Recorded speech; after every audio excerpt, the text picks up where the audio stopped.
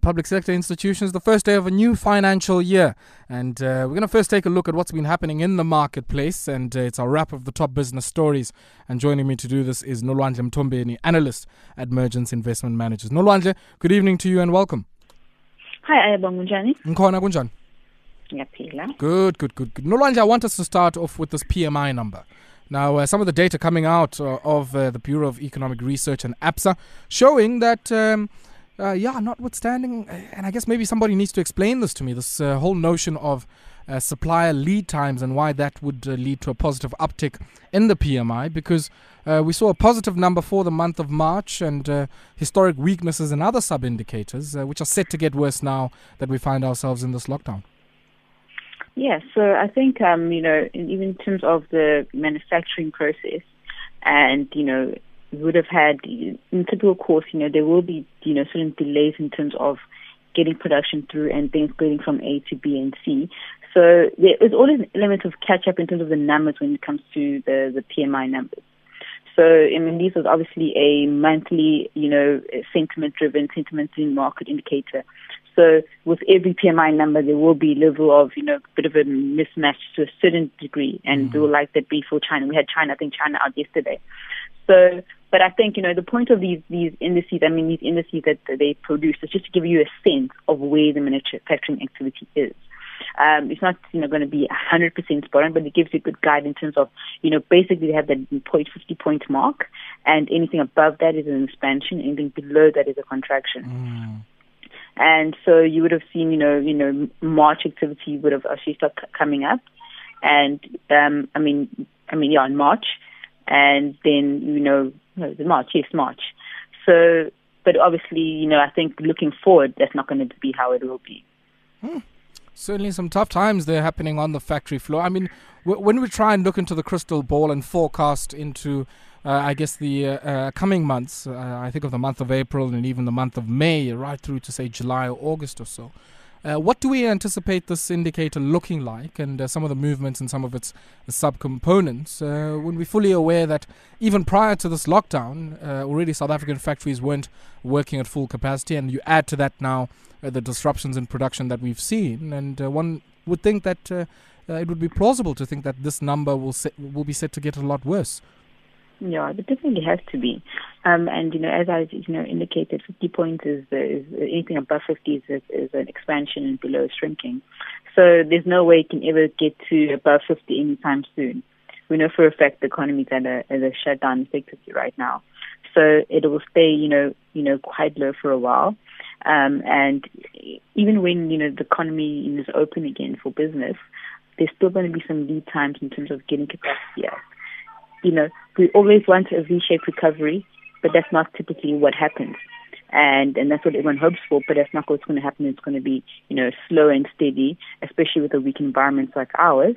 And we're going to have labor dispute issues that's going to come through as well.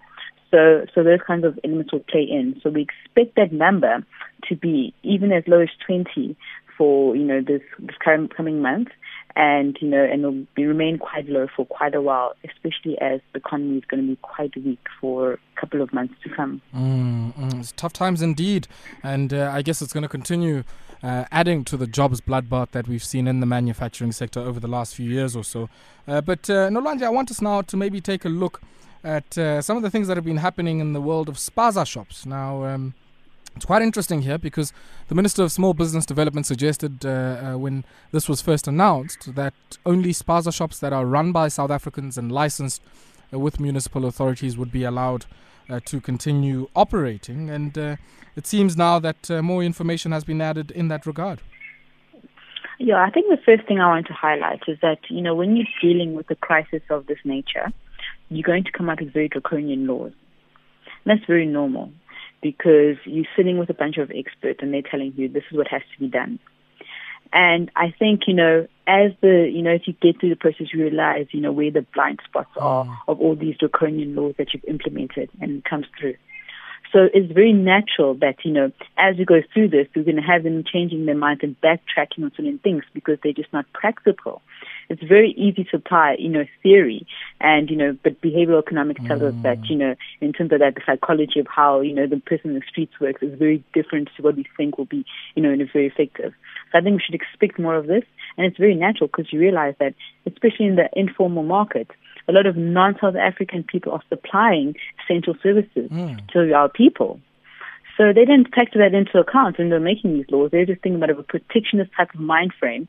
And, obviously, it's how they're trying to, save the economy. But then, the practicality of it was not feasible. And we've seen that come through. I guess the other idea is this idea that, municipalities, as varied as they are, I think we've, got quite a few. There's about 52 districts and maybe just over 200, I think, and I stand to be corrected, local municipalities. And there's this idea that only those that have some form of recognition by the local authorities will be able to conduct their business. And then you must be registered for UIF, pay as you earn, and everything else. And I guess, is the end point here just to formalize these spaza shops? And if so, how suitable is that in the current context? So it is, definitely is about trying to formalize the market. Because as it is now, the government is in a situation where when you come out of this, we're going to have a huge gap in terms of revenue. And they're going to have to plug this hole. And now they also have to start implementing reforms. So it's kind of like, making lemonade out of a lemon. And so that's when they use this opportunity. And I personally don't think that there's anything wrong with that because maybe it's what we needed to kind of create formality. I hope it's fair though in how it's implemented. But I think sometimes you look in a crisis and you need to find a way to, at least come out stronger for it. And I think this is what they're using to do it because some of these initiatives are there to help people. For example, helping with, bookkeeping and financial things and helping to provide funding. So there are certain services that, these spaza shops will benefit from that they're not getting. And unfortunately, it's a give and take relationship. You can't, get all the benefits and not having to, you have to register SARS as well. So it's both sided, but it is relief. So I don't think it's, meant to be, negative or, meant to disadvantage anyone who registers. But that help does come with a cost. And it's not really a cost. It's a long-term benefit for people that actually need the help where they otherwise wouldn't think of to get it. Yeah, and I guess, it comes back to the same point that, if I remember having a conversation with the Somali Traders Association with one fellow called Mohammed there, and, he made it very clear to us that for many of them who are asylum seekers, who are refugees, very limited likelihood of being able to go and get the necessary documentation that allows you to go and open a bank account in the first instance, let alone going to the receiver of revenue and then going to the CIPC, from an intellectual property perspective. So even in this context, with the support that's going to be extended to help people buy working capital, and that's good, it still seems that many of those who are currently in operation are effectively excluded from this. Yes, so I think, we need to recognize the fact that, if he can't get the paper, but maybe there's a legal element that is missing there, because if you have the papers and you go there, you should be able to do it. So we also need to take into account with, yes, but I'm saying even refugees, you can get legal documentation as refugee status. So what I'm trying to say is that these gentlemen said to us that the banks don't allow them with the refugee documents that they have at their disposal to be able to open a bank account. Because, so just by its nature, yes, you might have the documentation, but that documentation doesn't work like a green barcoded ID that gives you the authority to open a bank account. And if you don't have a bank account, can't pay SARS, then, of course, I guess on the other hand, you also can't register with the CIPC. Yeah.